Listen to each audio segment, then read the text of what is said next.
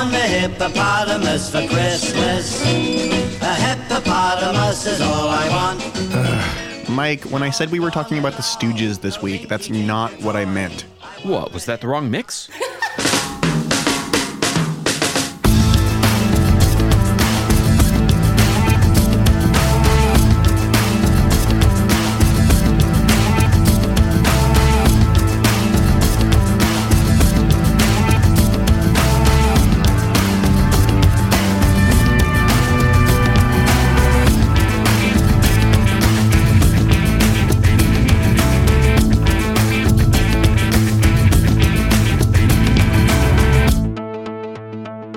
Hello, everybody. Welcome to Discord and Rhyme, a podcast where we discuss our favorite albums, song by song, in every available mix.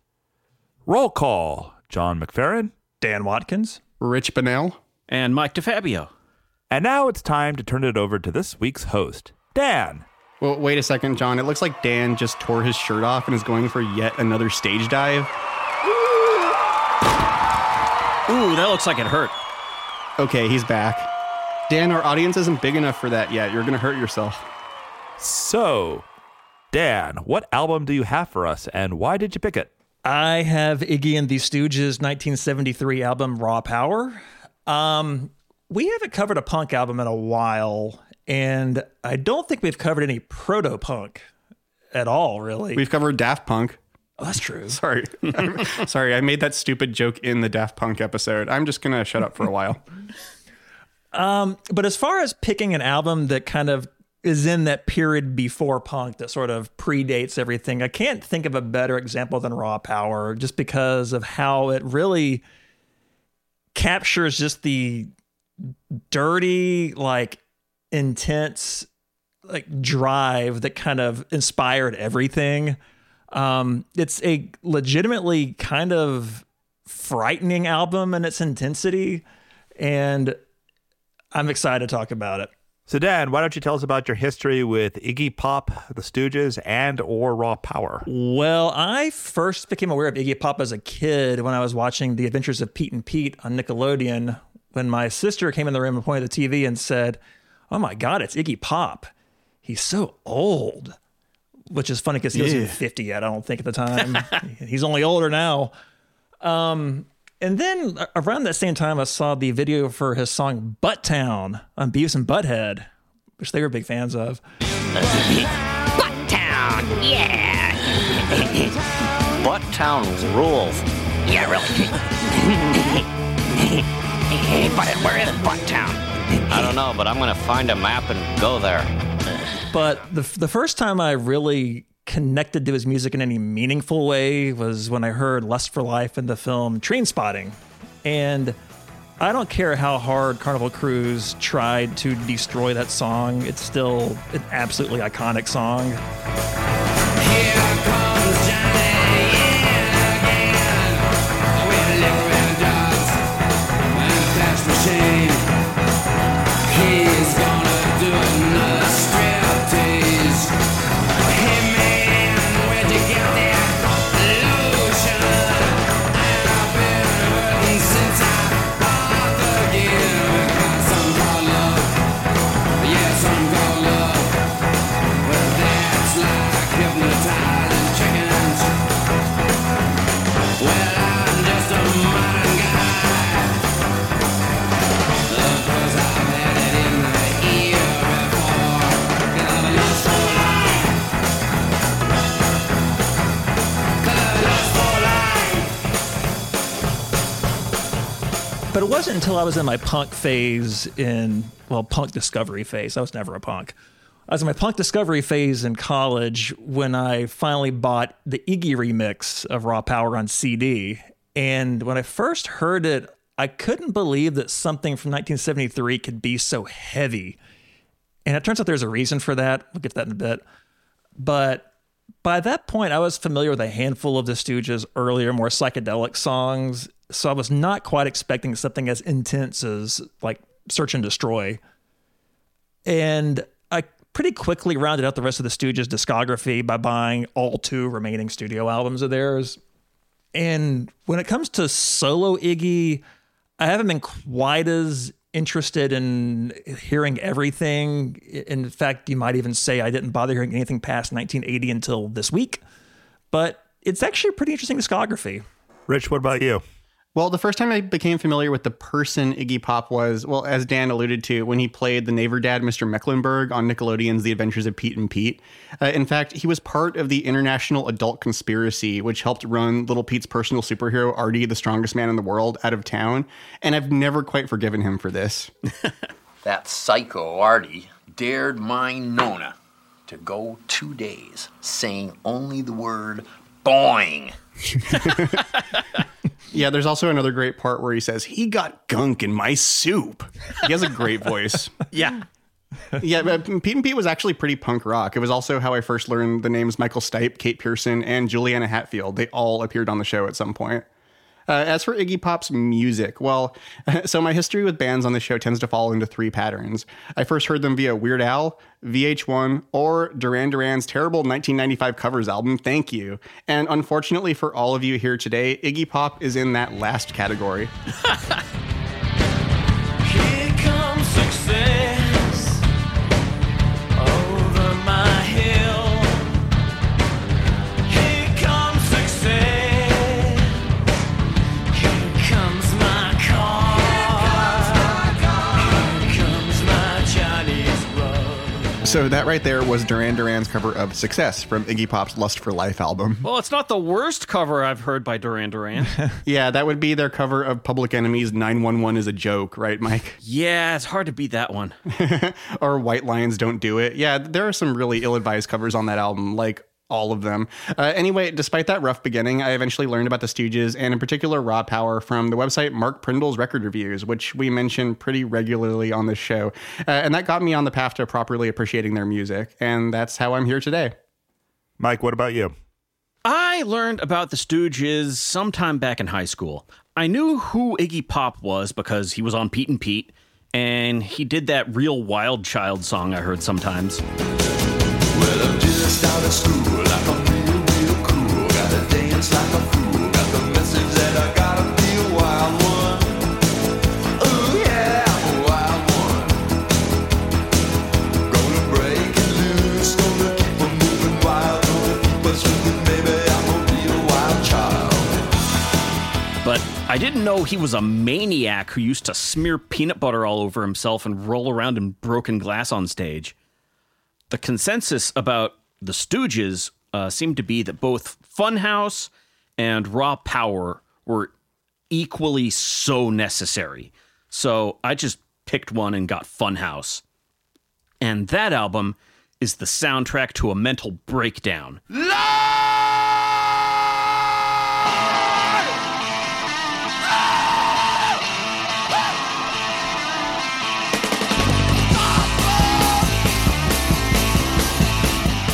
So after being knocked flat by that album, I had no choice but to get Raw Power, and I made sure it was the Iggy Pop remix that I kept seeing people say was the one to get. Now, I'm lucky enough to have heard a lot of loud music and made it almost to the end of my 30s with my hearing mostly intact, but the little bit of tinnitus I do have can probably be attributed to cranking this album on a Discman turned all the way up through crappy college bookstore headphones. Do not attempt. So as for me, I got into the Stooges through Iggy Pop, and I got into Iggy Pop through David Bowie. At some point in my 20s, I don't really remember when, my brother told me that since I was a fan of Berlin Trilogy or Bowie, I really needed to get around to hearing The Idiot and Lust for Life. And so I did that. I listened to them, and they were really good. And that gave me a gateway to Iggy Pop, who I knew as a name before then, but I'd never really thought of him as somebody like, oh, this is somebody I might enjoy. So I bought Funhouse, and I was like, you know what, this is not in my typical wheelhouse of what I usually listen to, and yet it's so attractive and just such as this grimy, scuzzy, sleazy way that I couldn't help but really, really like it. And then when I was reading up on the band, in particular about Raw Power, I really became intrigued by what I read about this album, because I was really fascinated by the idea of an album that people generally agreed was, on some level, one of the greatest whatever type of rock album this is of all time, but that existed in two very different modes that, best as I could tell from the descriptions, each had significant advantages and significant disadvantages. So it's an album that is great but doesn't actually exist in its idealized form. And so I ended up getting both versions of it. I actually like both of them quite a bit, but again, for different reasons that I'll touch on as we go through the episode. All right, so Dan, what can you tell us about this album and the Stooges?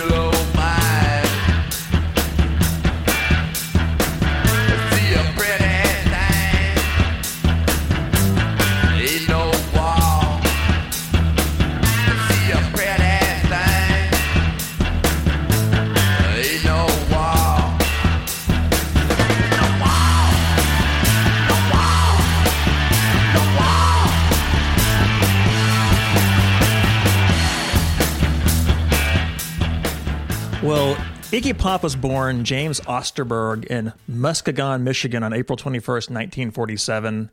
He began playing drums in the 5th grade and in high school started playing in bands around the Ann Arbor area. It was in one of these bands, the Iguanas, where he picked up his stage name.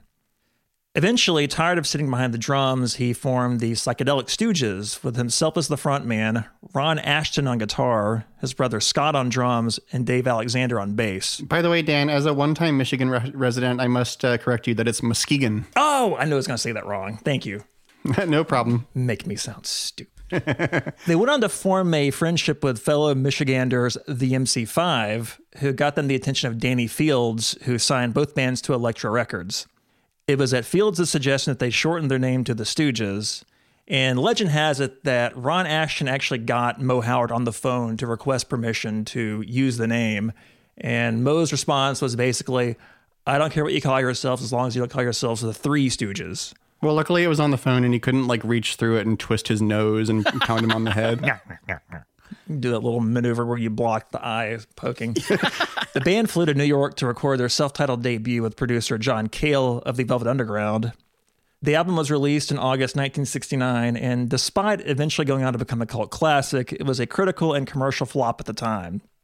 Rolling Stone called it loud, boring, tasteless, unimaginative, and childish. It's three of those things.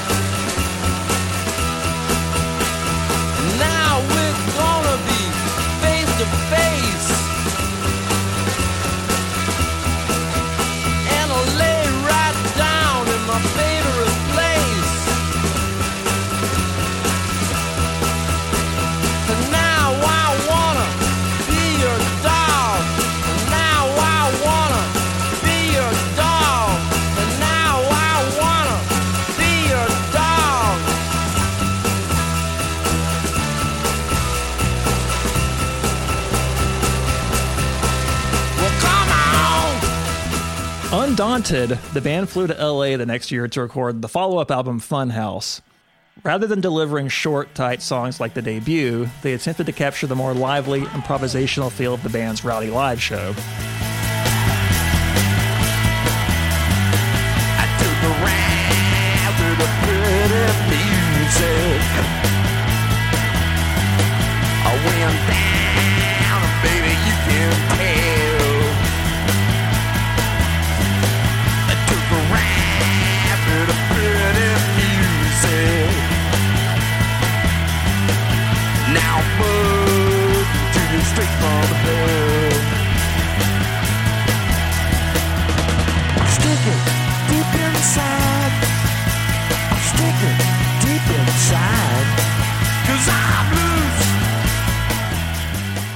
Unfortunately, sales and reviews weren't much better this time around. To add to the trouble, the band was beginning to fall apart.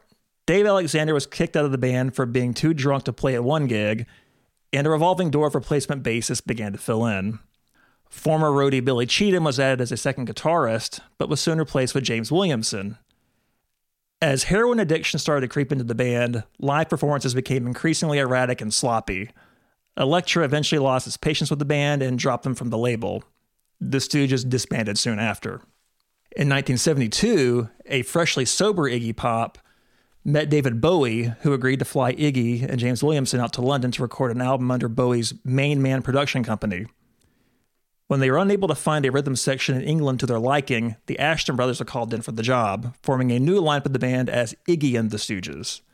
However, with James Williamson now being the lead guitarist, Ron begrudgingly moved to bass guitar. By the way, that was one thing I didn't know about the Stooges before this episode, is that, like, yeah, they're like a Detroit area band, and they recorded one album in New York, one in LA, and one in London. Like, they're real globetrotters. Yeah, it's really interesting. And they're all, like, very different albums. Yeah. Iggy was set to produce and mix the album himself, and things get a little messy from here. Bowie's management heard the working mixes of the album and panicked. They insisted that Bowie step in and attempt to rescue the album, make it something releasable. Bowie claims that Iggy gave him a 24-track tape that had basically most of the band on one track, the vocals on another track, and the lead guitar for dubs on another track, with the remaining tracks just empty. So this obviously didn't give Bowie much to work with. He claimed that the mixing job really consists of just moving the guitar and the vocals up and down as needed and adding a few post-production touches here and there. The one thing I find confusing, though, is apparently there's evidence that there actually are isolated tracks of the band, so I'm not sure what actually happened. I don't know if Iggy just gave Bowie some weird semi-mixed concoction. Yeah, I went to the Steve Hoffman music forums where, you know, music nerds and audiophiles live, and there was some, like, speculation about that too. Like, because that, like, Iggy wouldn't have been able to remix and remaster the album to the extent that he did in the 90s, like, with only 3 tracks. But I don't know. I'm just going on pure speculation here. And also read that, like, yeah, like, no engineer in his right mind would have let Iggy do that. So, I mean, but it was in 1997 when Iggy issued his own, what he calls, very violent remix of the album, cranking just everything into the red and creating what is literally one of the loudest CDs ever released. There's plenty of debate over what is the definitive version of the album, as John was mentioning earlier. Ron Ashton and James Williamson were openly critical of the remix at the time, and Iggy's kind of waffled over the years. I've heard him say bad things about the Bowie mix, you know, probably around the time he remixed it, but now I've heard more recent quotes where he says he actually agrees that the Bowie mix is the best, you know, whatever. And like, I agree with John that both versions have their own merits and neither one is perfect. They are kind of, there's probably a good album somewhere in the middle. I will say, you know, the big problem with the remix is that it is very loud. And if you are at all an audiophile, you will find the digital clipping pretty rough. So one way around that is there is a vinyl issue of the Iggy mix that is mastered much more politely and is actually a pretty good listen. So if you're looking for something in between, that's a good one to go with. By the way, I was looking at the credits for the 1997 version, and it was executive produced by Bruce Dickinson. And yes, Bruce that Dickinson? is the Bruce Dickinson from the Saturday Night Live More Cowbell sketch. Glorious. Babies, before we're done here, y'all be wearing gold-plated diapers. What does that mean? Never question Bruce Dickinson. Roll it. So was this Stooges album a hit? No, it wasn't. The band returned to the U.S. and resumed playing live shows, including some incredibly unglamorous ones. A notorious example can be heard on the semi-official bootleg album Metallic K.O. The band plays for a less than appreciative crowd that becomes increasingly hostile as a heavily intoxicated Iggy baits them into pelting the band with ice, eggs, jelly beans, and beer bottles. Another famous show saw the band perform before an audience of bikers, and it ended with Iggy challenging one of the said bikers to a fight and promptly getting knocked out. As you might imagine, at this rate, the band was not long for this world. And due to growing addiction issues yet again and just band infighting, they called it a day in February 1974. Well, they have a couple of terrible reunion albums too, right? At least that's what Mike told me. Yeah, never They were heard them. terrible. I've heard the weirdness, and it's awful. It's avoid. Well, that's the postscript on their career. Yeah. All right. So before we crank up the volume on Raw Power, if you're enjoying Discord and Rhyme and want to support the ongoing production of this podcast with a monthly donation, you can sign up for our Patreon at patreon.com/discordpod. And we have some brand new donors this week. Paul, Marcus, and Benjamin. Thanks, guys. You're the best. Woo! And, as always, thanks to everyone who has been supporting us along the way. This episode has a sponsor. Whoa. We are sponsored by the Hall of Songs podcast. Chris and Tim nominate up to 12 songs that came out in a given year, starting in 1951, and listeners vote on which ones get inducted into their Hall of Songs. They've just reached the 1970s, which you know from listening to our podcast was an incredible decade for music. So go on over to hallofsongs.com or find Hall of Songs in your podcast app of choice and help them decide what the best songs are. If you want more Stooges, look for their 1969 episode, where they talked about I Want to Be Your Dog.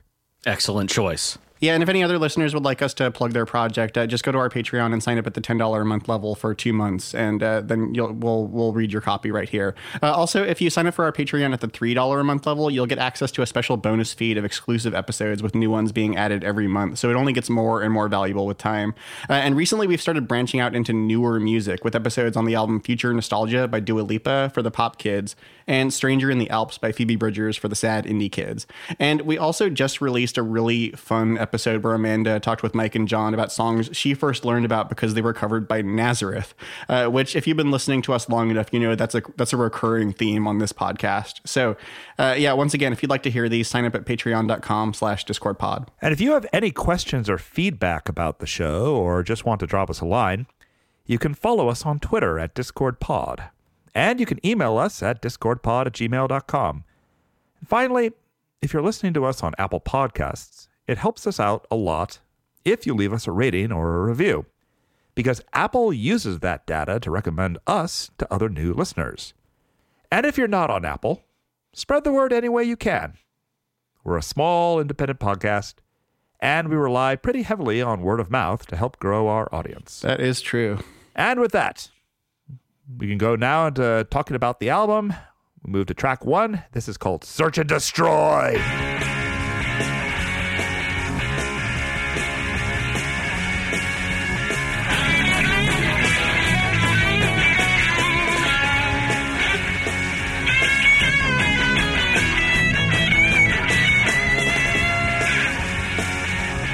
Walking cheetah with a hide full of napalm. That's one way to open a song. I'm a runaway son of the nuclear A-bomb. I am the world's forgotten boy, the one who searches and destroys. Honey, gotta help me, please. Somebody gotta save my soul. Baby, detonate for me. Look out, honey, 'cause I'm using technology. The title Search and Destroy comes from a Time magazine headline on an article about the Vietnam War. And Iggy says that he was sitting in a park in London snorting heroin while reading the article. It's like his version of Joni Mitchell's California. He proceeded to write this set of lyrics of just this apocalyptic, just hellscape. And like Rich mentioned in the clip, whenever I come across any list of great opening lines for songs, I'm the street walking cheetah with a heart full of napalm usually comes up. And there's a good reason for it, because I can't think of a better way to set the stage for what's to come ahead of just the menace of this album. It is kind of funny that the cheetah line is a reference to a jacket he wore that had a picture of a cheetah on it. Huh. But he makes it sound dangerous here. When they broke the news to Iggy that David Bowie would be taking over the mixing duties of the album, one of Iggy's requests was that they keep his mix of Search and Destroy. And what I learned was actually they gave him his wish on the US copy of the album, but in the UK, they got the Bowie mix, because I have a copy of the vinyl, and when you drop the needle, you hear the band, and then the lead guitar comes in at twice the volume, and it knocks your face off. Like, it is ridiculous. In a more listener-friendly mix, which is the Bowie mix, the way this song just starts, where it's just immediate, like it's such an incredible opening, where it's just like dropping a needle and having a train barreling through your speakers at you. But one of the things that's interesting is Iggy took kind of a lot of pride in the fact that this song has a pre-chorus and a chorus. So you kind of get this build of what you think is going to be the chorus, and then the actual chorus comes in later on.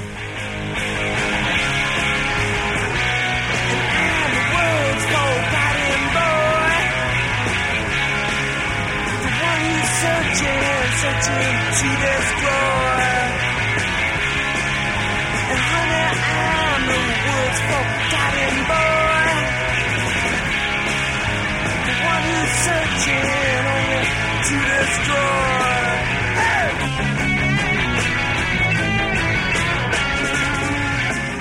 And going to this album's punk rock bona fides, my much beloved Rhino box set, No Thanks, the 70s punk rock rebellion, features this song, and it is the earliest song on the box set. So I find that interesting that it kind of earns its spot as the earliest genesis of punk, at least according to Rhino. And this song has been covered by a lot of people, kind of famously by the Dictators, which was a New York punk band of the late 70s, later by Def Leppard, the Dead Boys, and Discord and Rhyme favorites the Red Hot Chili Peppers. The cover's kind of boring. But the strangest of the bunch by far has to be Ministry's weird, slowed down industrial reimagining of the song.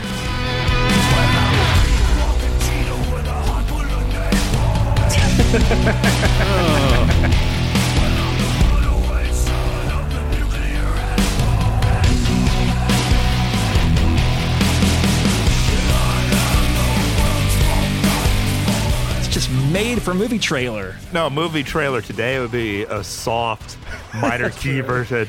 Yeah, sung by Lord. It would be acoustic. This is an Army commercial. That's right. Yeah, with a big bass drop, like exactly.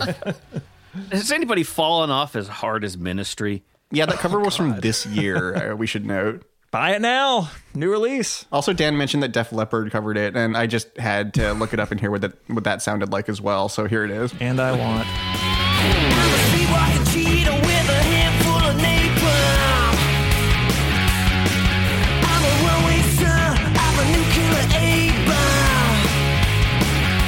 Yeah, so they play it pretty straight. I think the main reason I wanted to clip it is because Joe Elliott does the George W. Bush pronunciation of nuclear A-bomb. Wonderful. Rich, what do you think of the song? Oh, well, this song could almost be its own episode, if we were like Song Exploder or something instead of an album-focused podcast. But it's like tough to whittle down all that it does and everything it represents. Because, like Dan said, it had influence on so many punk bands, and it's been covered so many times, including, unfortunately, by Ministry.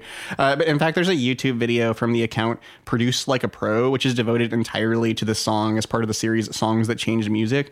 And I'll link to it in the show notes. And the main reason I bring that up is because it includes, this clip I'm going to play, which is James Williamson's isolated guitar track on this song. And here it is. Oh, cool. A quick post-production note before we continue. After the recording, I discovered that the source of the isolated guitar track you're about to hear is in fact Rock Band 3. And that's why it sounds as choppy as it does, because it's not what you would hear if you just put the original tapes on and pulled the faders up. It switches back between different guitar tracks for the sake of gameplay. We didn't want to scrap the whole conversation, so I'm just putting this here to clear things up. And now, here is James Williamson's guitar from Search and Destroy, as heard in Rock Band 3.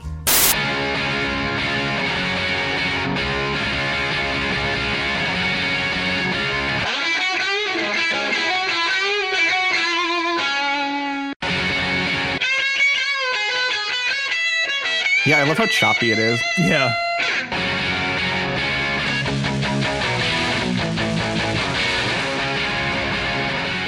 I think it's funny that one of the arguments of there being isolated tracks is its existence on Rock Band. Yeah. Oh, yeah. Yeah, for sure. That wasn't like a recreation. Those were the original masters. Supposedly. Because I know that on Guitar Hero, sometimes they just had like somebody do like an expert recreation of the songs.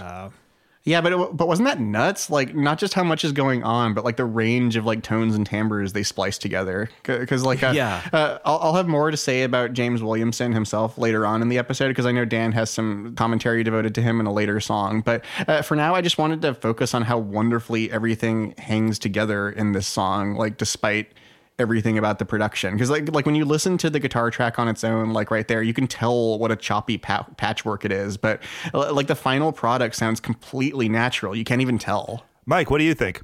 Oh, it's just one of the greatest album openers in all of rock music. No big deal.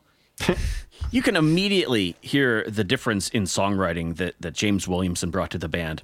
Like, Funhouse is a powerful record, and it's an all-time great, but its effect is sort of like a drunken haymaker. And this is more like a laser-guided precision strike. The original mix is horrendous, but it would be just as monumental even if that were all we had. I mean, this song is so punk rock that the words "search and destroy" were the first tattoo Henry Rollins ever got. I think my favorite thing about it, which you can really hear in the Iggy mix, is that the whole thing is just one big build. It starts at maximum volume and then just keeps getting louder. And it ends with one of my favorite tricks, which is making you think the song has reached peak intensity before kicking it up one more notch. And then you realize the song has actually been holding back the whole time. Also, if you listen really carefully, there are parts where way in the back of the mix, you can hear actual swords clashing together in time with the music. It's during the pre-chorus. You can hear... You mean like there were real swords in the studio? Or yeah, did they use they're actually like smashing swords together. Of course they were. It's a completely unnecessary addition to the song, and I love that it's there. Where did they get the swords? Did you know that? Did you find that out? I don't remember. I think it's in the liner notes to the Iggy mix, but I need to pull that out and see. Well, if we find out the information, we'll put it in the show notes. Yeah. So are you guys at all aware of James Williamson's post-music career? Yes. No. Yeah. He became an electrical engineer and eventually worked his way up to become a vice president at Sony. Oh, right. And he actually became a major part of a division there that helped in the development of the Blu-ray format. Oh, interesting. And I mentioned this because I remember back 15 years ago, I was on some forum or another, and somebody posted a picture of what he looked like at that time, when he's in his mid-50s. And somebody commented that he looked like a very proper accountant whose face would be exploded from hearing the riff to Search and Destroy rather than the man who played it in the first place. And it's just really, really fascinating to me. Just this could turn it into that person. Then he could go back and play this stuff again later. I don't have that much to add about the song as a whole. I absolutely love it. And I like it in both mixes. I think that the Bowie mix retains a little bit of the scuzz and mystery that is largely characteristics of the Bowie mystery. It appears even here, whereas the Iggy mix from the get-go is just about punching you in the face repeatedly and say you're going to like it. But yeah, this is an all-time classic. It might be my favorite on the album. There's one later that I have to think about that might sneak in there. But yeah. Really, really great. That whole story about James Williamson reminds me of our Yellow Pills series, where one of the members of the band, the Speedies, went on to invent QuickTime. Oh, right. I forgot about that. Yeah. Also, one last thing. This song has been used in a whole bunch of movies over the years, and I personally most closely associate it with the Wes Anderson movie, The Life Aquatic. Yes. Where it plays during a sequence where Bill Murray is chasing pirates off of his ship. It's really cool. Oh, and I also wanted to mention that there is a sequence from the show Lost where this appears. Oh, right. It's just this little bit that just lives in my head. So in season 6, after the Others compound has gotten sent forward in time from the 70s. Whatever into the hell present. happened on that show. Yeah, whatever the hell happened. the character Sawyer is sitting in the barracks, very, very angry and sullen for justifiable reasons, and he is blasting this song in the background. And at first, you just hear it in the distance as there's a point of view shot of the man in black making his way over there. But yeah, I was always very, very tickled at the fact that this is what he chose to listen to in that moment. So is the Flash Sideways version of Sawyer listening to the other mix? Ha! That's what I assume, yes. Lost. All right, let's move on. Track 2 is called Gimme Danger.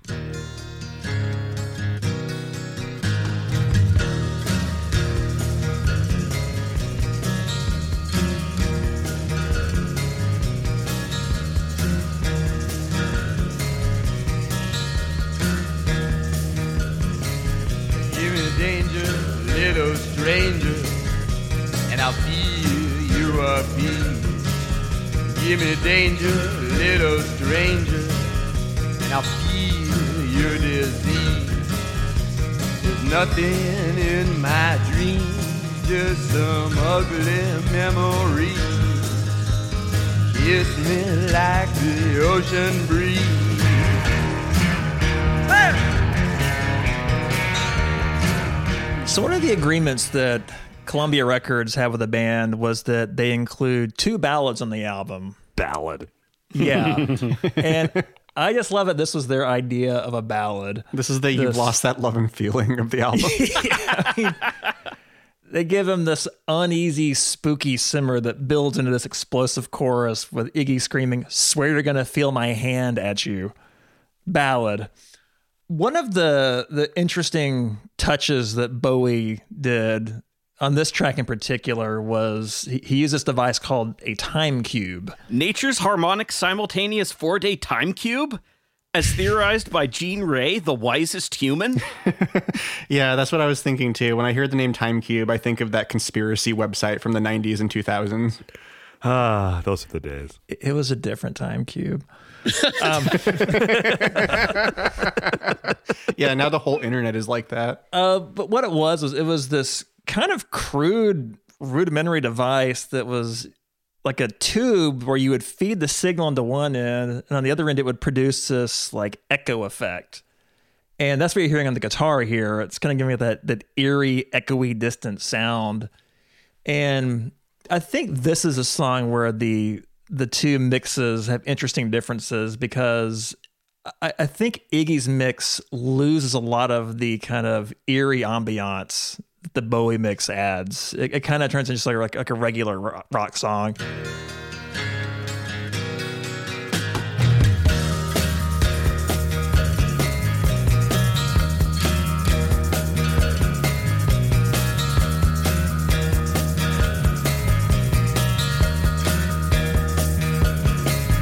Give me danger, little stranger, and I'll give you a peace. Give me danger, little stranger, and I'll feel your disease. There's nothing in my dreams, just some ugly memories. Kiss me like the ocean breeze. And this is one where I definitely prefer what Bowie did better, because it has kind of a more weird, artsy sort of sound to it that I like. But it's a great, great song. Again, the way it builds into that just explosion is really, really exciting.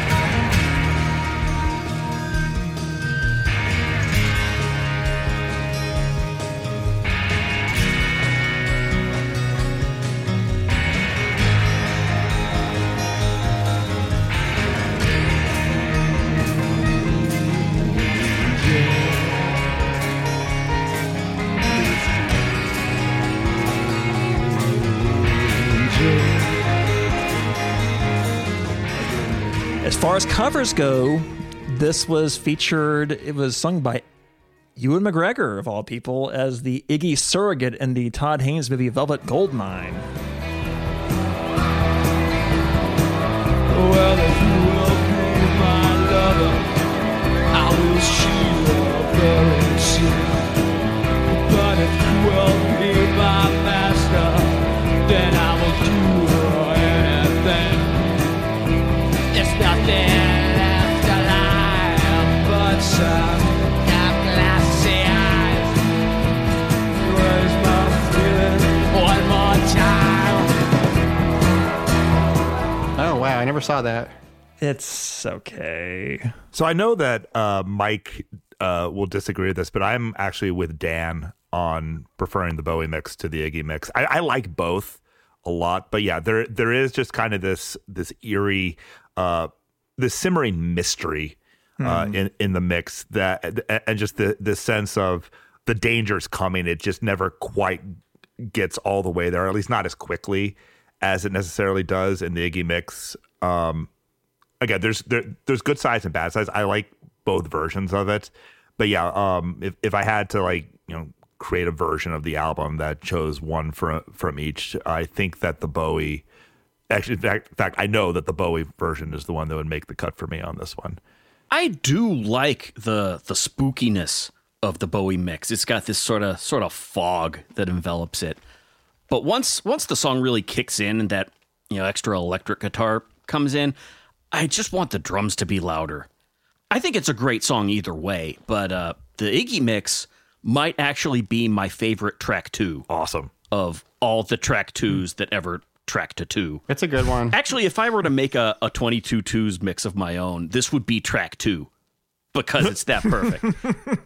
It's interesting. The way it starts out with a more subtle kind of menace and then gradually starts to show its fangs is just so well done. Well, the tone it strikes kind of reminds me of Subhuman from the Secret Treaties by Blue Oyster Cult, which we talked about. Yeah. Like how it, well, because the way we described that, it's like kind of like you're tunneling into the album, like you're carrying a torch through a darkened corridor. Yeah. Oh, I can hear that. Yeah.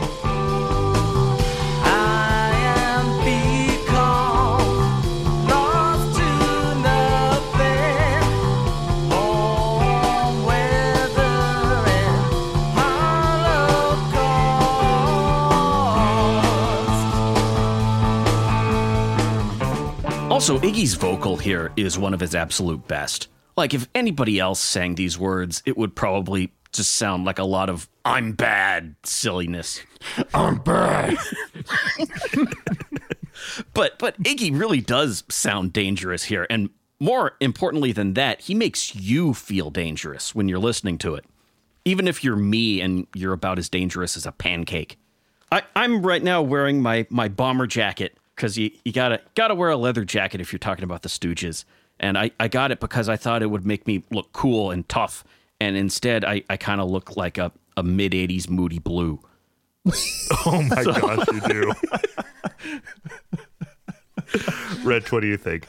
Well, regarding the whole debate between the two mixes, so I was doing a side-by-side comparison of like a remaster of the Bowie mix with the vinyl version of the Iggy mix. And I don't know, like, yeah, there are audible differences, but like after a while, it all kind of melted into a formless blur to me. And that I'm not saying that there aren't differences between the two, but like if you gave me like a Men in Black style brain wipe that just happened to delete only my memories of Raw Power and then handed me like either version of this album and told me that it was the only version, like I wouldn't be able to tell you that anything is off. Like they sound different, but they both sound so much like so many hard rock albums that I've heard before. And I don't know, like I'm not trying to be like all deconstructionist here and claim that there are no differences, but like we were doing some pre-show discussion of this album and Mike said something really spot on, which is that there are so many steps that music goes through before it gets to your ears, like regardless of the mix. Yeah. Like even setting aside the difference between the two mixes, like vinyl sounds different from digital or cassette or 8-track, like speakers sound different from headphones. Speakers themselves sound different based on the quality of your gear, where you place them, the acoustics of your room or your car. And there's just all sorts of things. Like even after the music gets to your ear, like different people hear different things based on your age, like genetic factors, hearing loss, etc. And I could go on and on and on, but like I guess the point I'm trying to make here is that like audiophiles can debate the two mixes of Raw Power as much as they want, but like the reality for me is that like Raw Power and every album ever made for that matter, like it effectively exists as like millions and millions of different mixes. So well, the thing about Raw Power is that it was never going to be an audiophile's favorite album, no matter what was done with it. Like it's not the Nightfly. Yeah, I was thinking that too, because like no matter what you listen to, it's kind of a messy album. Yeah. And I don't know, because like I'm honestly like not sure like what the versions I listened to were, because the version of the Bowie mix I listened to on Spotify a couple of days ago, I agree that one sounds awful for some reason, but like then I listened to a different remaster and it sounded great. So I don't know how many versions of this album and how many mixes actually exist. Well, and to confuse matters, there's something called Rough Power, which is apparently a bootlegged version of Iggy's original mix, which I've not heard. Now I'm curious to hear it. I didn't get to it in time, but just to add to the confusion. Well, setting all of that aside, I guess just talking about Gimme Danger itself, like it's so good. It's my favorite Stooges song. I love it so much. Like in regards to the actual content of the song, like Iggy Pop has said that one of his formative experiences was seeing the Doors live. And for the Stooges, if you've listened to all three of their albums, you know that was both for better and for worse. And for the worse, like, so anyone who's heard the first Stooges album is familiar with the song We Will Fall, which is a 10-minute epic that sounds like they like mashed up the Velvet Underground with like any given piece of drugged out Jim Morrison poetry. It is not very good at all. Then I whispered to me,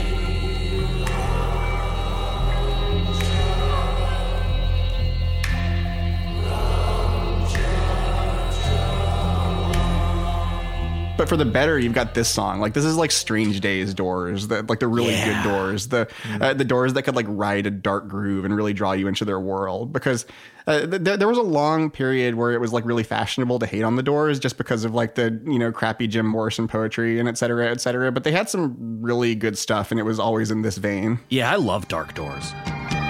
we shall go on flying our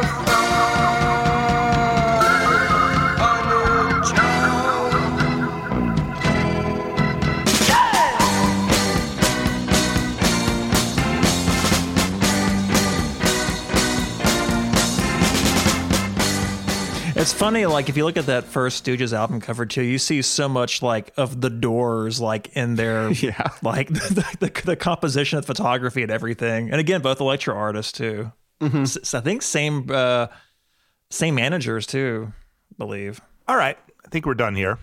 Yeah, let's move on. This next track is called "Your Pretty Face Is Going to Hell."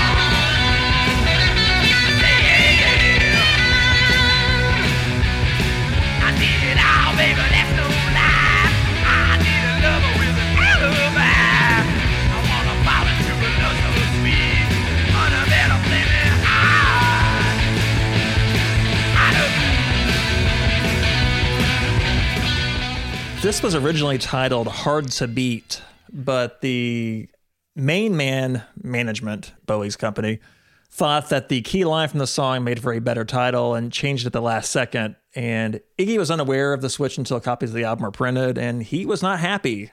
He eventually came around to it, and as well he should have, because it's a much better title, I think. Yeah. It even became an Adult Swim TV series, which I've not seen. I want to talk a little bit about the move from Ron Asheton to James Williamson.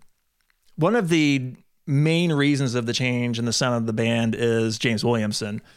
Prior to his entrance, Ron Asheton was the lead guitarist, and he basically wrote all the riffs. And Ron's approach was more of this kind of psychedelic, laid-back, groove-based kind of feel. When I say, come on, Ron, I say, come on, Ron. I say, come on, Ron, let me hear you tell him why. Tell him why. Tell him why. Tell him why. Tell him why. Tell him why I feel. I say, come on, let me hear you tell him how I feel. Yeah. Yeah. Yeah.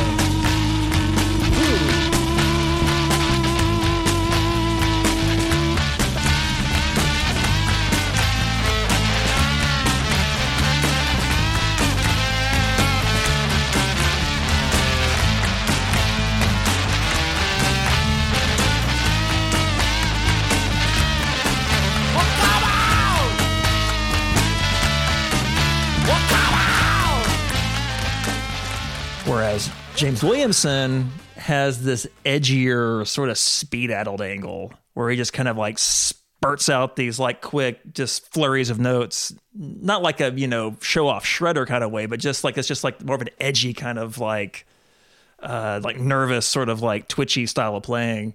And it's a lot more aggressive.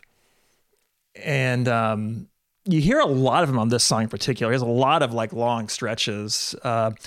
This song in particular, it's one of the more middle tier songs for me. I love the energy of it, but it doesn't have the most distinctive melody for me. But I still like it. I think it's a classic title is the title's main better than the legacy song. of this song. Yeah, because I also discovered that Adult Swim show. It's apparently like a sitcom starring Matt Servito as the devil, and he played Agent Harris on The Sopranos, if you're not familiar with his name. But I haven't seen it because I don't have a very high tolerance for Adult Swim that isn't Venture Brothers. But I don't know. I just think that like it speaks to what a meme this band has become, like whether or not you actually know their music. Like my wife isn't familiar with the Stooges, but when I mentioned this song title, she'd heard of it because it's just a phrase that has entered wider pop culture. Yeah, definitely. Huh. Yeah, and to jump off your point about James Williamson, so to prep for this episode, I watched the 2016 Stooges documentary Gimme Danger, which was directed by Jim Jarmusch. It's honestly surprising how ordinary the documentary feels, like given the director and subject matter. I suspect that there was some corporate involvement involved because Amazon produced it. But Iggy Pop himself is a really great interviewee. And my favorite bit is when he describes Williamson's guitar style, which is, quote, as if someone just let a drug dog into the house and it's big, and he finds every corner of a musical premise and of a piece of space and time and finds every detail, end quote. Wow. Really good. I could hear Iggy talk all day. Yeah. Yeah, I also love that like part of the interviews are conducted in his laundry room just as kind of like, proof that he owns shirts. Either way, like his phrase right there, that's a perfect description of the sort of like manic guitar style throughout this album. It's like it's all over the place. It fills all of the space, and it kind of takes up all the air in the room. But I don't know, like the production manages to account for that. Like I was talking about during Search and Destroy, and millions of guitar players have chased this style since. Did anything else sound this aggressive in 1973? Like, Bowie's mix isn't as in your face as Iggy's, but still, I think this was as harsh as vocals got back then. And I don't think it was particularly close. Like, I'm surprised Iggy was ever able to sing again after recording this. But I'm also surprised that he's still alive. So it looks good too. He does. He actually, he hasn't aged much since like 1990. I mean, you can tell he's like an aging rock star, but he still basically looks the same. Yeah. But what I'm not surprised about is that a major record label had no idea what to do with music like this, that couldn't possibly care less about being liked. Maybe not less than White Light, White Heat, but less than most things. If I went to shake this song's hand, it would punch me in the face, and then I would thank it. Yeah, I like that. I like that description. White Light, White Heat's actually a good comparison because it's a similar kind of like brittle sounding album that sounds just kind of like it's just hanging together. White light going with the fine line. I don't know gonna make me go blind. Oh, white heat, it tickle me down to my toes. Ooh, have mercy, while I have it in the nose. Yeah, going back to what Dan said, yeah, I think middle tier is a good way to put it. This is one that I like a lot, even though like forming concrete impressions of it is a little difficult for me.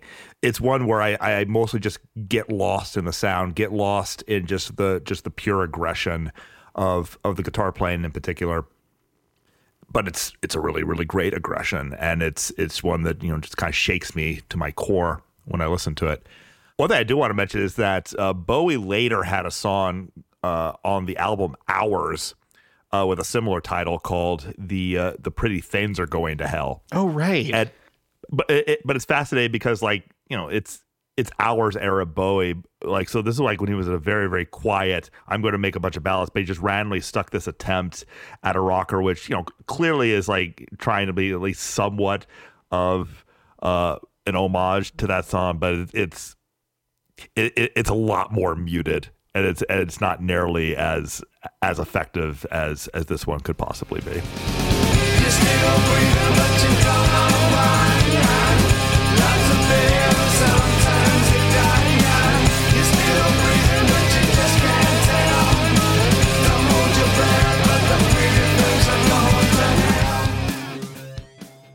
But yeah, I think it's interesting that Bowie would include a nod to this one in an era that was completely inappropriate for this type of material. All right, let's move on. The next one is called Penetration. John, I assigned you as the moderator for this episode just because I wanted to hear you say penetration. Oh, good. What's this one about?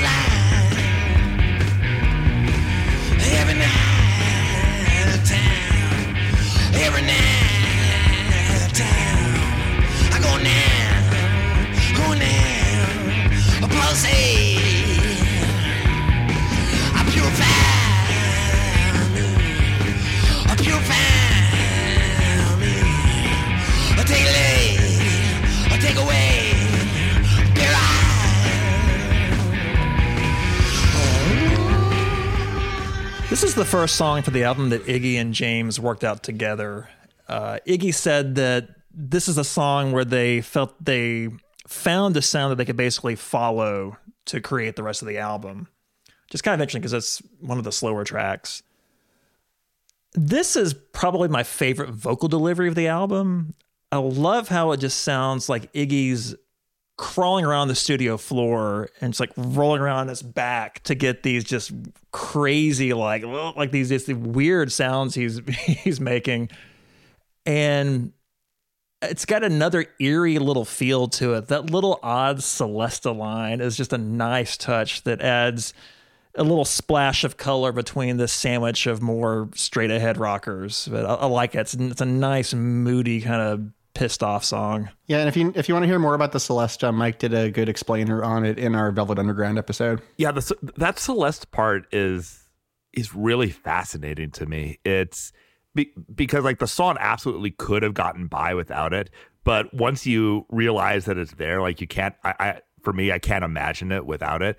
It's also a case where like I initially thought like, oh, you know, the Bowie mix must clearly be the better one for this because you know, it's going to fit more into the mystery. But then like hearing these versions back and forth as I was prepping for this, and I actually kind of became partial to the Iggy mix for this just because having that Celesta in there is so incongruous. It's so ridiculous. And like the ridiculousness of it just like becomes more stark.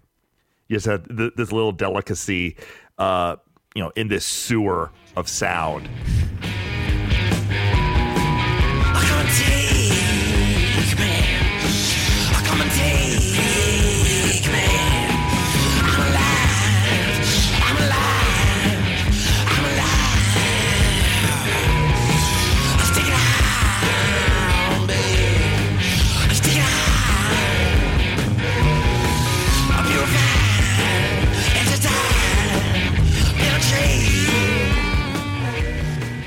And yeah, I echo the remarks on the vocal delivery here. Just like he's trying to conjure up every little bit of grunting and spittle that he can possibly squeeze out. It's just so scuzzy, and I love it so much. Yeah, I'm with you, John. I got to give the edge to the Iggy mix because it highlights that Celesta a lot more, and it's so perfectly wrong how they were able to make that instrument sound sleazy. It's like they corrupted it. But this is a great song, however you mix it. It's a one riff wonder, like a Fall song, and that the Fall would definitely do a song called Penetration. Yeah, Penetration. Penetration. Yeah, you got to get the no. Oh, you're right. That extra syllable. I should have been prepared. And I mean, the riff in this song is going to rule no matter how it's presented. And I agree about Iggy's vocal here. He sounds absolutely feral. He sounds like he's in must. You didn't think I was going to fit in some details about the reproductive cycles of elephants here, did you? No, I expected that. I should have been ready for it. That's what I'm here for surprises. Rich, can you top that? Not really. I just love the way this song like vamps on the same chord sequence for just 3.5 minutes, just pounding away. Like it almost feels like a metaphor for, well, this is a family podcast, so let's say it's like a drill boring deeper and deeper into the earth, like one of those drill vehicles from Teenage Mutant Ninja Turtles that the Shredder used to travel back and forth from the Technodrome. See there, I made it nice and kid friendly. Exactly. Did that top the elephant thing, Mike? I think it may have. Cool. Also, this seems as good a place as any to mention another fun fact I learned from the Gimme Danger documentary, which is that Iggy used to be a big fan of Howdy Doody. And one of the rules for fan letters on that show was that they had to be 25 words or less, or Buffalo Bob Smith wouldn't read them. And Iggy claimed that he applied that same philosophy to most of his own lyrics. And just for kicks, I checked to see if the song follows those rules. And it doesn't quite. It has about 30 or 31 distinct words, but you can fudge it down to 25, like on a technicality, if you exclude filler words like man and babe and combine different forms of the verbs go and be into a single entry. So what I'm saying is that I spent way too long this morning closely studying the lyrics to Penetration in the name of science. But I do think it's interesting that you can draw a line between Howdy Doody and the paucity of lyrics in punk rock. That is like, if Iggy wasn't just making stuff up on the spot just to be a fun interviewee. That's fantastic. Oh, I love it. All right, let's move on. Next track is the title track. This is Raw Power. Ho, ho, ho, ho, ho.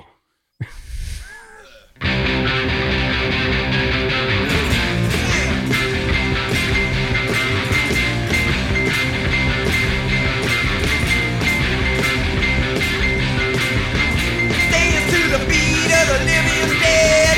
Lucy, baby, stay away from bed. Raw power is sure to come running to you. If you're alone and you got the fear, so am I, baby, let's pull on out of here.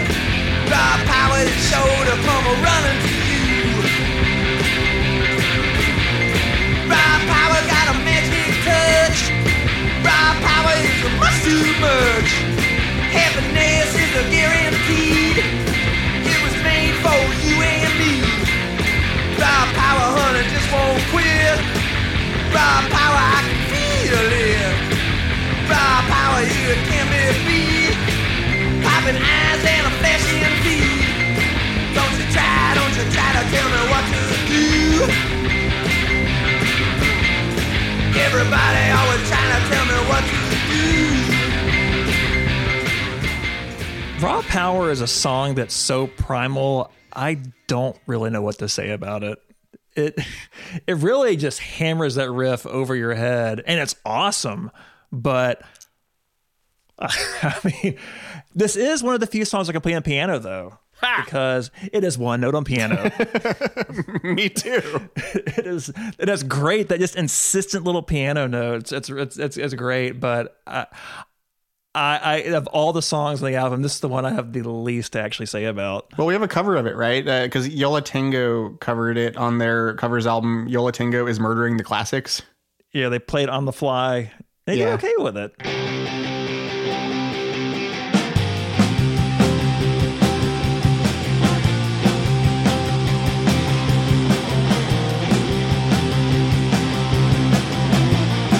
To the beat of the living dead,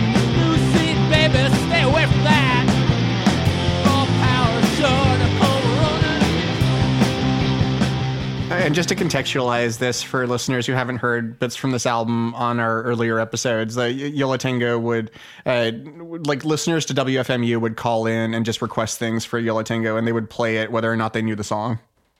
Sounds like they knew this one. Yeah, since Ira Kaplan was a music critic, of course he knows this song. Yeah. This is one that I also actually hear the Velvet Underground bit in just because of that piano tucked in the background. Oh, like yeah. without it wouldn't be there. It would just be like this raucous sort of metallic punk song. But with that piano, like it becomes just this primal massive noise that I find really, really intriguing. But yeah, it's an incredible riff that just burrows into your gut over and over again, and you just kind of ride it out. You feel the song more than you necessarily listen to it in any coherent sort of way. One of the funny things about that Metallic KO album I mentioned earlier is they had a piano player at the time, and so just like this image of this poor piano player being pelted with eggs and beer bottles, who's just playing like background stuff for the Stooges. He probably doesn't want to be part of this. Don't egg me. I'm only the piano player. Rich? Well, I'm going to use side 2 of Raw Power to kind of zoom out a little bit and talk about the wider musical world that surrounded the Stooges, because like some bands who were kind of playing in the same ballpark, and how this moment in hard rock was sort of a tapestry of influences and trends that eventually coalesced into punk rock. And the band this song makes me think of is the New York Dolls. Because yes, like the New York Dolls often get cited alongside the Stooges as proto-punk, and like they performed this amped up glam rock form of like rockabilly that sounds like a supercharged Jerry Lee Lewis. They do Hot, Hot, Hot, right? Yes.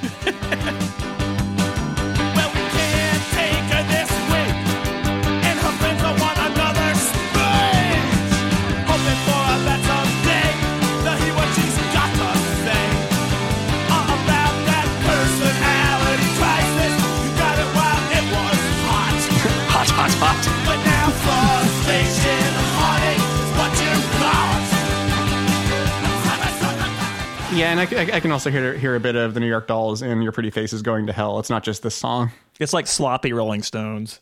Basically, yeah. There's all sorts of influences like going back and forth here. Like the Stooges were part of a musical ecosystem. I guess is the point I'm trying to make here. Mike? Well, Raw Power is a song that kind of resists analysis, and I like that about it. Like the riff doesn't sound like it was written. It sounds like it grew out of the ground or something. The lyrics sound like Iggy wrote them in about 5 minutes if he didn't make them up on the spot. Even then, you still get lines like, raw power got a healing hand, raw power can destroy a man, which pretty much just lays out Iggy's whole philosophy of music right there. There is a famous Canadian TV interview he did in, I believe, 1977 that I think is relevant, and it was conveniently sampled by Mogwai in a track of theirs called Punk Rock. So I'm going to go ahead and clip that here. You see, what sounds to you like a big load of trashy old noise is, in fact, the brilliant music of a genius, myself. And that music is so powerful that it's quite beyond my control. And when I'm in the grips of it, I don't feel pleasure and I don't feel pain, either physically or emotionally. Do you understand what I'm talking about? Have you ever felt like that when you couldn't feel anything and you didn't want to either? You know, like that. Some critics, you understand what I'm saying, sir? What album is the song? It's on Come On Die Young. I don't remember that one. That was cool. The British conductor Thomas Beecham once said that the function of music is to release us from the tyranny of conscious thought. And I don't know about you, but my conscious thought can be awfully tyrannical. So as much as I love being part of a podcast where 8 people nerd out about music to a sometimes comical degree, I also appreciate the way that music can allow you for just a moment to not have to think. And that is my deep analysis of Raw Power. Hear, hear. That was good. Thank you. All right, let's move on. This next track is called I Need Somebody.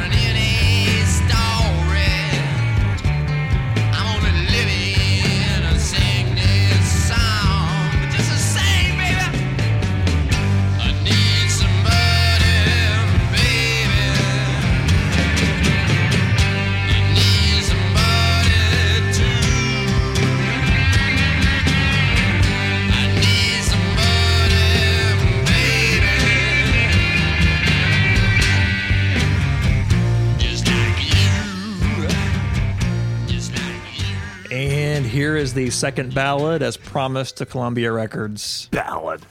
Unlike Gimme Danger, this one is actually a proper cool down. It doesn't have any weird tension in it. However, it still sounds decadent and sleazy. So congratulations, Stooges. You managed to fulfill the 2 ballad requirement without turning in like a bad power ballad or something. I used to kind of consider this one a lesser track, but I think I've grown to appreciate having this kind of gear shift in the middle of the album. It's not a favorite, but it is a nice change of pace.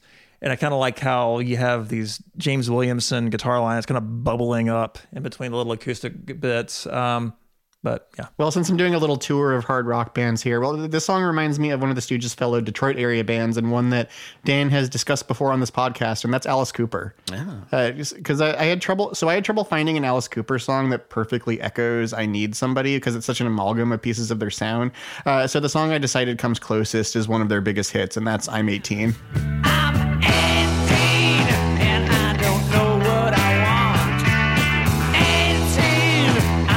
Don't know what I want. 18, I gotta get away. I've gotta get out of this place. I'll go running in outer space again. And that leads me to something I've wanted to discuss, which is Iggy as a vocalist. Because I've listened to a lot of Stooges and a decent amount of solo Iggy Pop. And for the life of me, I can't really pin down exactly what he sounds like as a vocalist. Like sometimes he sounds like Bowie, sometimes he sounds like Lou Reed, sometimes he sounds like Jim Morrison. And on this song, he sounds like Alice Cooper, or I guess Vincent Furnier, since he wasn't Alice Cooper the man yet. He sounds like rock music. Yeah, he does. And that's not a dig on him, because he's obviously an exceptionally talented vocalist. And I'm also conscious of the fact that he helped establish the whole template for what we think of today as a hard rock frontman. But part of his talent is that he's a vocal chameleon who kind of bends and twists his singing to sort of fill the shape of the song he's given.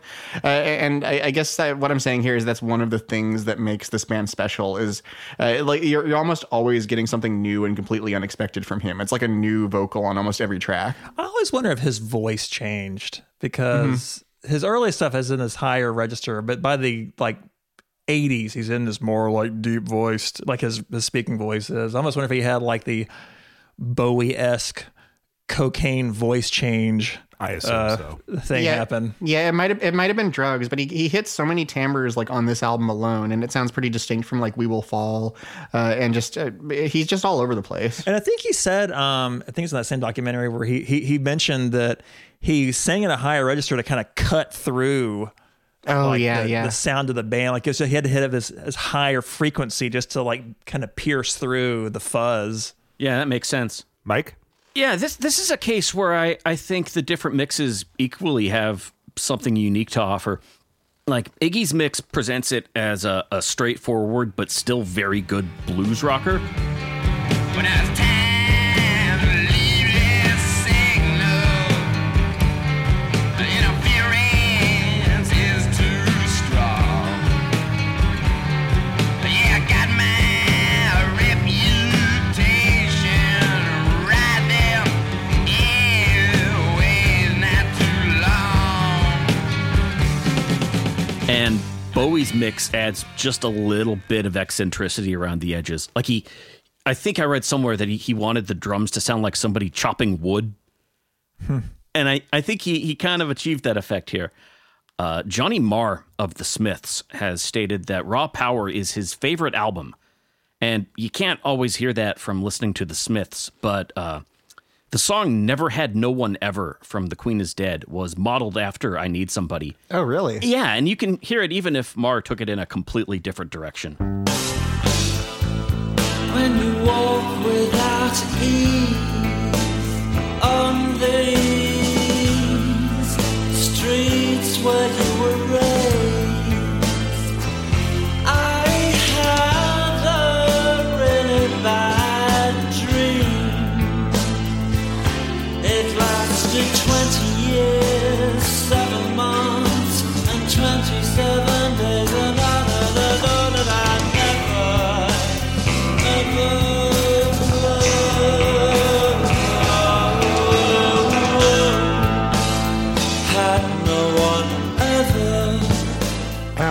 he makes it sound really big. Yeah. Yeah. So as for me, I know that on a certain objective level, Search and Destroy should be my favorite song on this album, and it might be, but on a gut level, I think it's I Need Somebody. Wow. Interesting. Yeah, I think there's a part of me that just really loves the idea of Iggy throwing himself into a blues song. Just all the growl and venom and that he can muster up for it. And also I just really, really love the guitar work on this song. And Mike, to piggyback on what you said about Johnny Marr loving him, there's a great quote that about what he thinks about James Williamson's playing that I think really, really applies well to this song. He said, "He has the technical ability of Jimmy Page without being studious, and the swagger of Keith Richards without being sloppy. He's both demonic and intellectual, almost how you would imagine Darth Vader to sound if he was in a band." Oh, that's great. Oh, it's great. It's fantastic. But yeah, just like there's just this rage, but like not it's bluesy. It is recognizably bluesy. It's recognizable as belonging to a tradition from which they developed, but it's got something. It's got personality. It's got something kind of terrifying, but not in a generic spooky way. There's just something like deep and menacing in the soul of the playing of the guitar work, and again all those sounds that Iggy is squeezing out. So yeah, this is the one where when I'm listening to this album in either mix is the one that I instinctually glom onto. It's like, yeah, this is really, really my jam. That Darth Vader comment makes me want there to be a mashup of a Stooges song and no. Yes. Mike, you should do that. I will. All right, let's move on. The next track here is called Shake Appeal.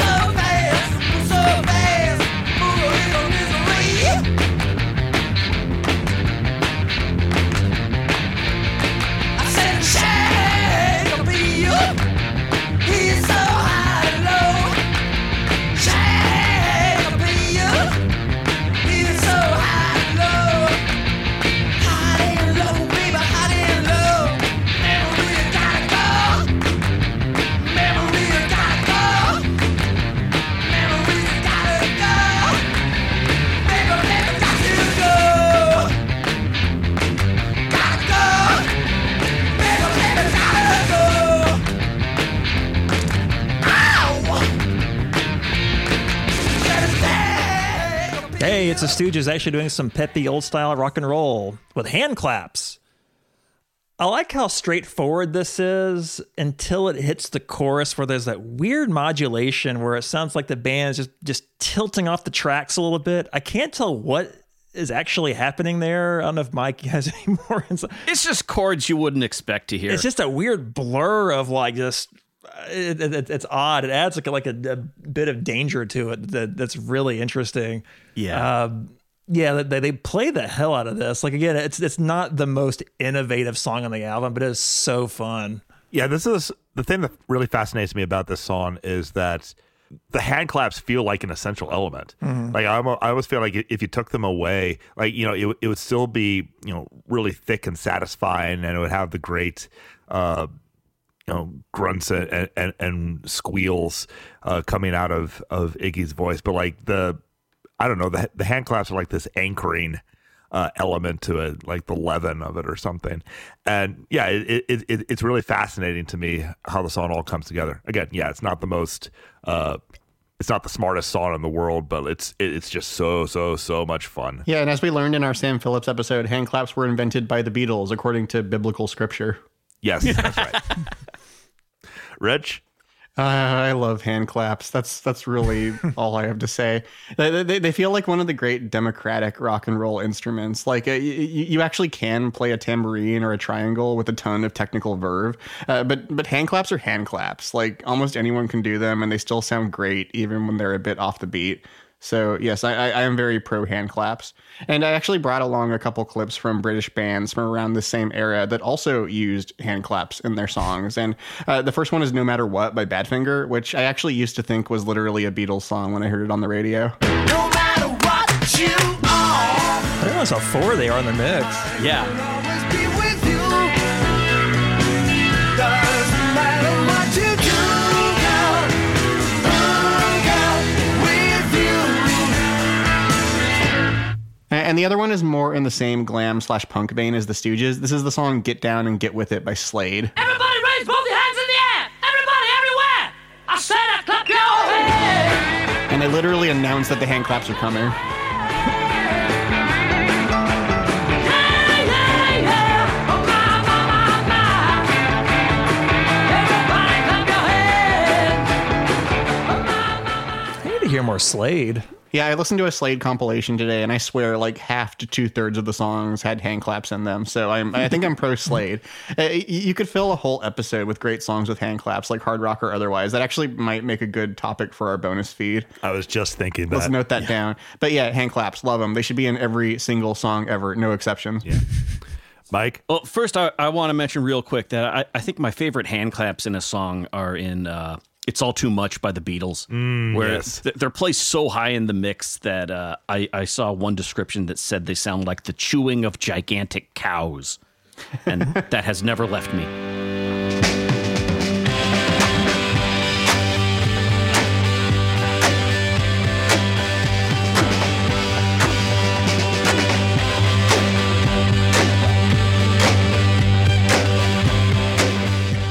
But Shake Appeal, I like this song because it's basically a scuzzed up Little Richard song. You probably don't need me to illustrate that point any further, but here's a clip of Jenny Jenny because why not?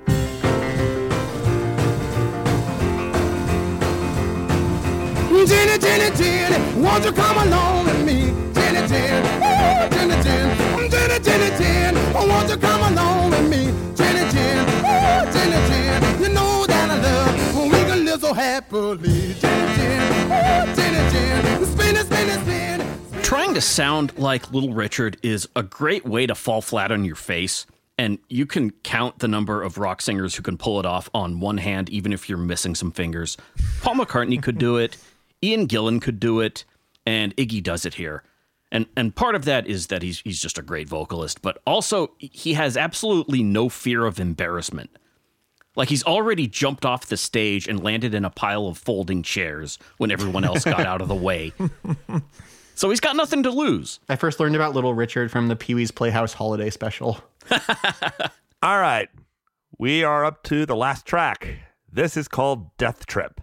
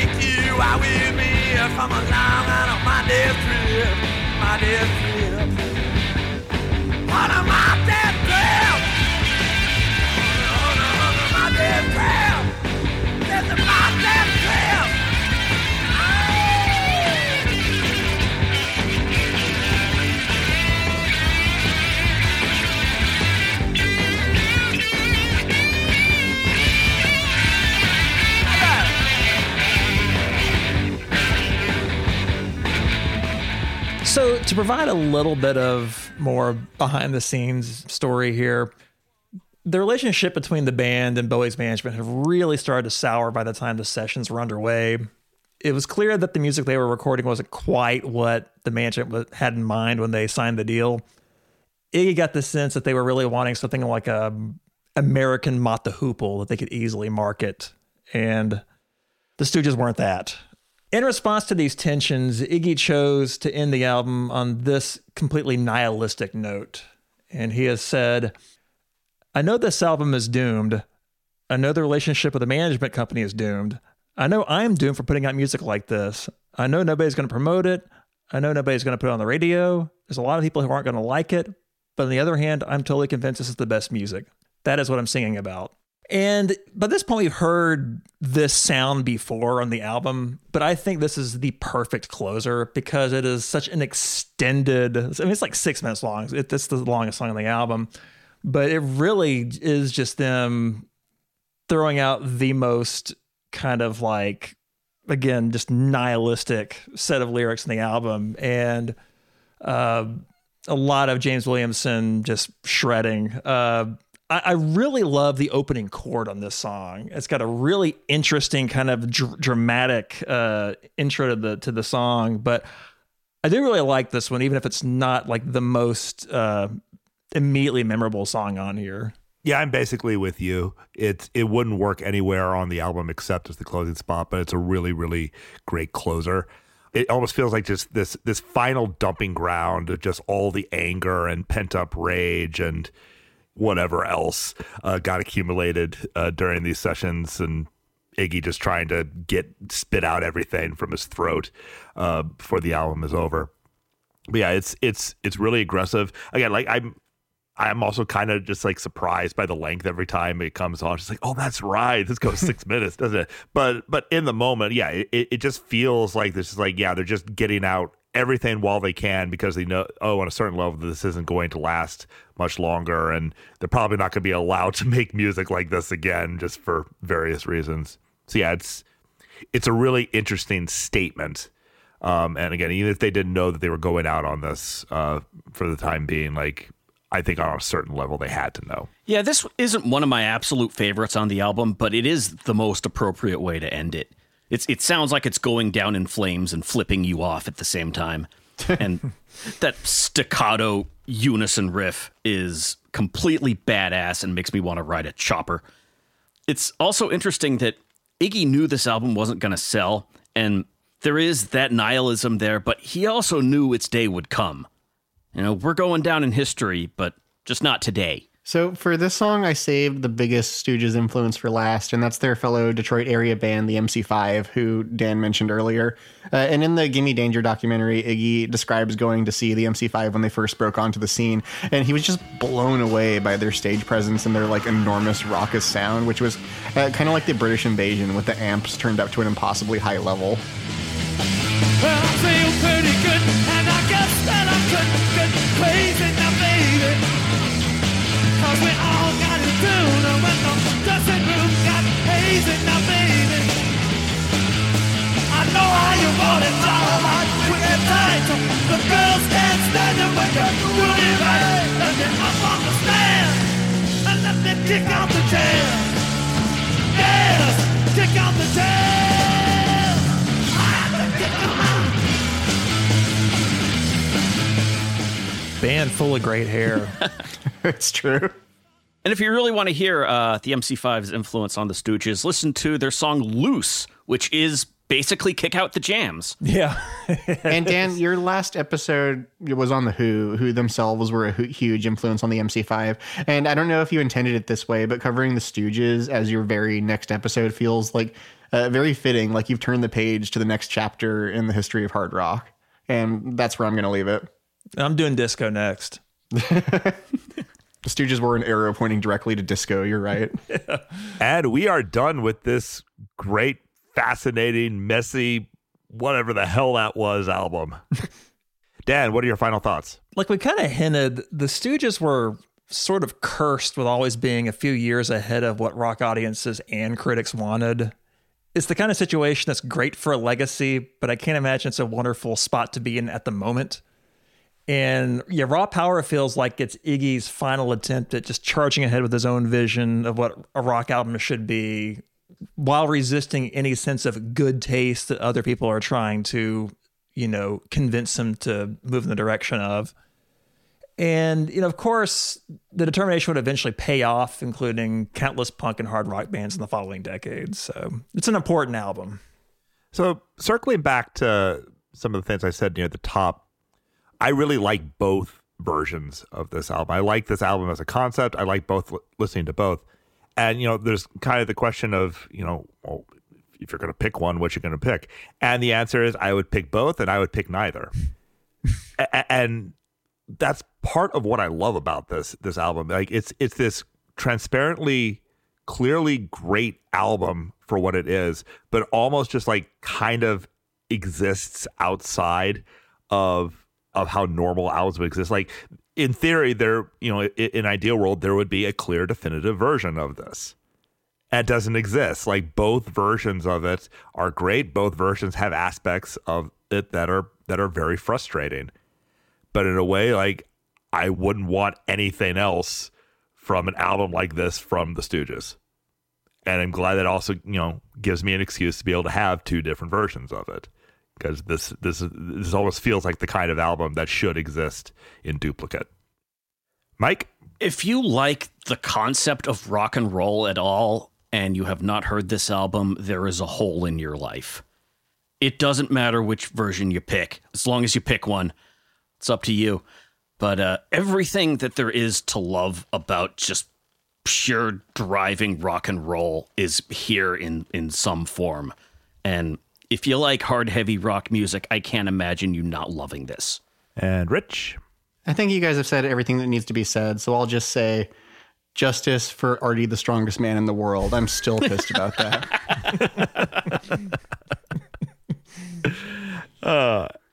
On that note, Dan, what would you recommend to somebody who has listened to this album, likes it, and is interested in hearing more?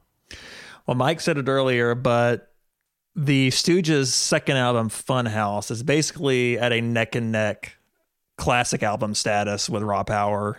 And it's a completely different vibe, but it is definitely the next stop if you want to hear more of the Stooges. It kind of invented the template that if you're a garage rock band who wants to sound artsy, we'll put a saxophone on side two.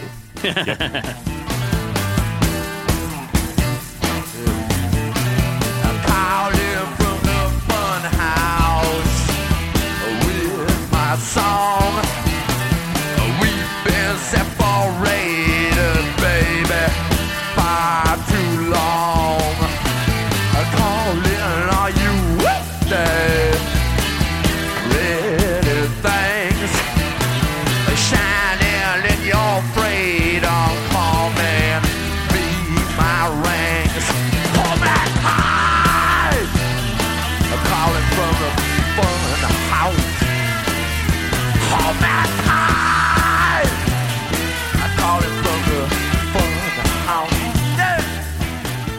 For our next stop, Iggy and James Williamson did do one more project together. In the wake of the Stooges, Iggy was trying to get sober again, and they teamed up to do a set of demos that eventually became the album Kill City, which was released under the title of Iggy Pop and James Williamson. And it's totally different from Raw Power. It's a far more kind of varied, just regular rock album with piano and backup singers on it. And it's really, really good. I think it kind of goes under the radar a little bit, but I highly recommend that one as well. You're a sweet dead on the boulevard. Well, let the boys know, Nelly, they'll break your nose and take your car. And it's consolation crisis. Consolation crisis. That's all that's keeping you alive. Mike, what about you? Well, leave it to me to recommend the Artie experimental one. But I'm going to recommend Artie? Strongest man in the world? Yes, that Artie. I'm going to recommend Iggy Pop's album The Idiot, which is completely different from Raw Power, but I think it's a relevant choice for a couple of reasons. One is that it was written with and produced by David Bowie right at the beginning of his Berlin period. It was right before he did Low and Heroes and those albums. And you get to hear what the two of them were capable of when they had more than a day to mix an album. The other reason is that just as much as Raw Power influenced punk rock that came after it, The Idiot was just as much of an influence on post-punk and industrial music and things like that would come after it. It's kind of infamous as the last record that Ian Curtis ever listened to. And you can hear the influence that it had on bands like Joy Division. It's slow and it's druggy and weird, and I like it a lot.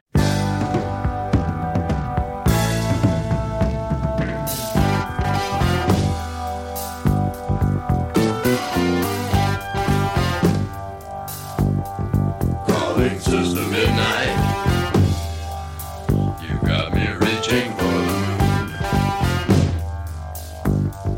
Calling Sister Midnight, you got me playing a fool. Calling Sister Midnight.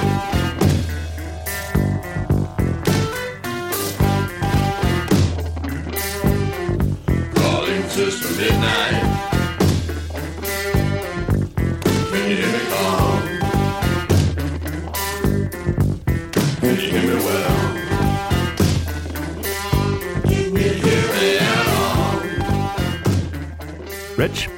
Well, I second The Idiot, first off. I hadn't heard it until a few days ago, and it was like getting a bonus fourth album in Bowie's Berlin trilogy that I didn't even know existed. It's really good. And I'm going to build on that recommendation by recommending Iggy Pop's other 1977 album, which is Lust for Life. And if you've heard at least 5 commercials in the last decade, you've statistically probably heard the title track. And our co-host Phil Maddox linked us to a really funny article from The Onion with the headline "Song About Heroin Used to Advertise Bank." but it's a terrific album in general, and I'm gonna clip a song called "Some Weird Sin," which will be a real revelation if you thought there was anything original about the Strokes.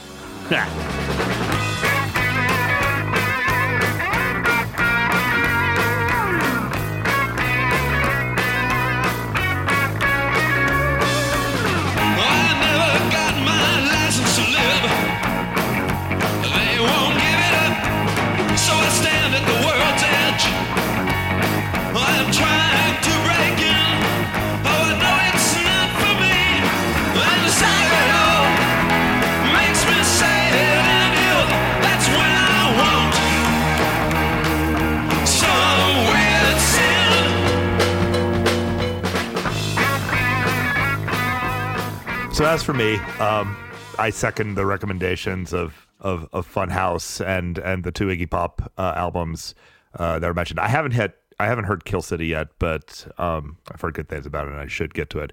One thing I would mention, and I'm not sure this version is actually in print still, but the version of the Bowie mix of Raw Power that I have was a deluxe version that has it has a live show on the second disc. It's a show from Atlanta in 1973. It's got some really rousing versions of tracks from this album and from elsewhere. I like it a lot. I put it on from time to time as an alternative to the Stooges studio stuff that I typically listen to. And I think we're done. We are. An 8-song album. Love that. Up next, it is our holiday episode. We're going to treat ourselves to something that we know very, very, very, very well. We're going to be talking about Synchronicity by The Police. Every move you make, every step you take, Santa's watching you. Ha! Let's roll some credits. Quicker than a ray of light. Quicker than a ray of light. Quicker than a ray of light.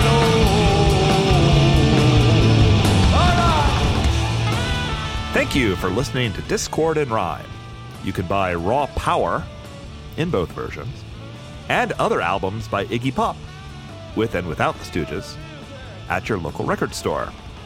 And you can also buy or stream it at the usual places such as Spotify, Apple Music, YouTube, and Amazon. We've also made you a Spotify playlist that you can find on our website, discordpod.com, featuring this album and every song we clipped in this episode. You can follow Discord and Rhyme at DiscordPod on Twitter for news and updates. Visit my music review archive at johnmcfarrenmusicreviews.org. Fair warning, I rate albums in hexadecimal. Editing is by Rich, and special thanks to Mike for production, our theme song, and original music. See you next album, and keep as cool as you can.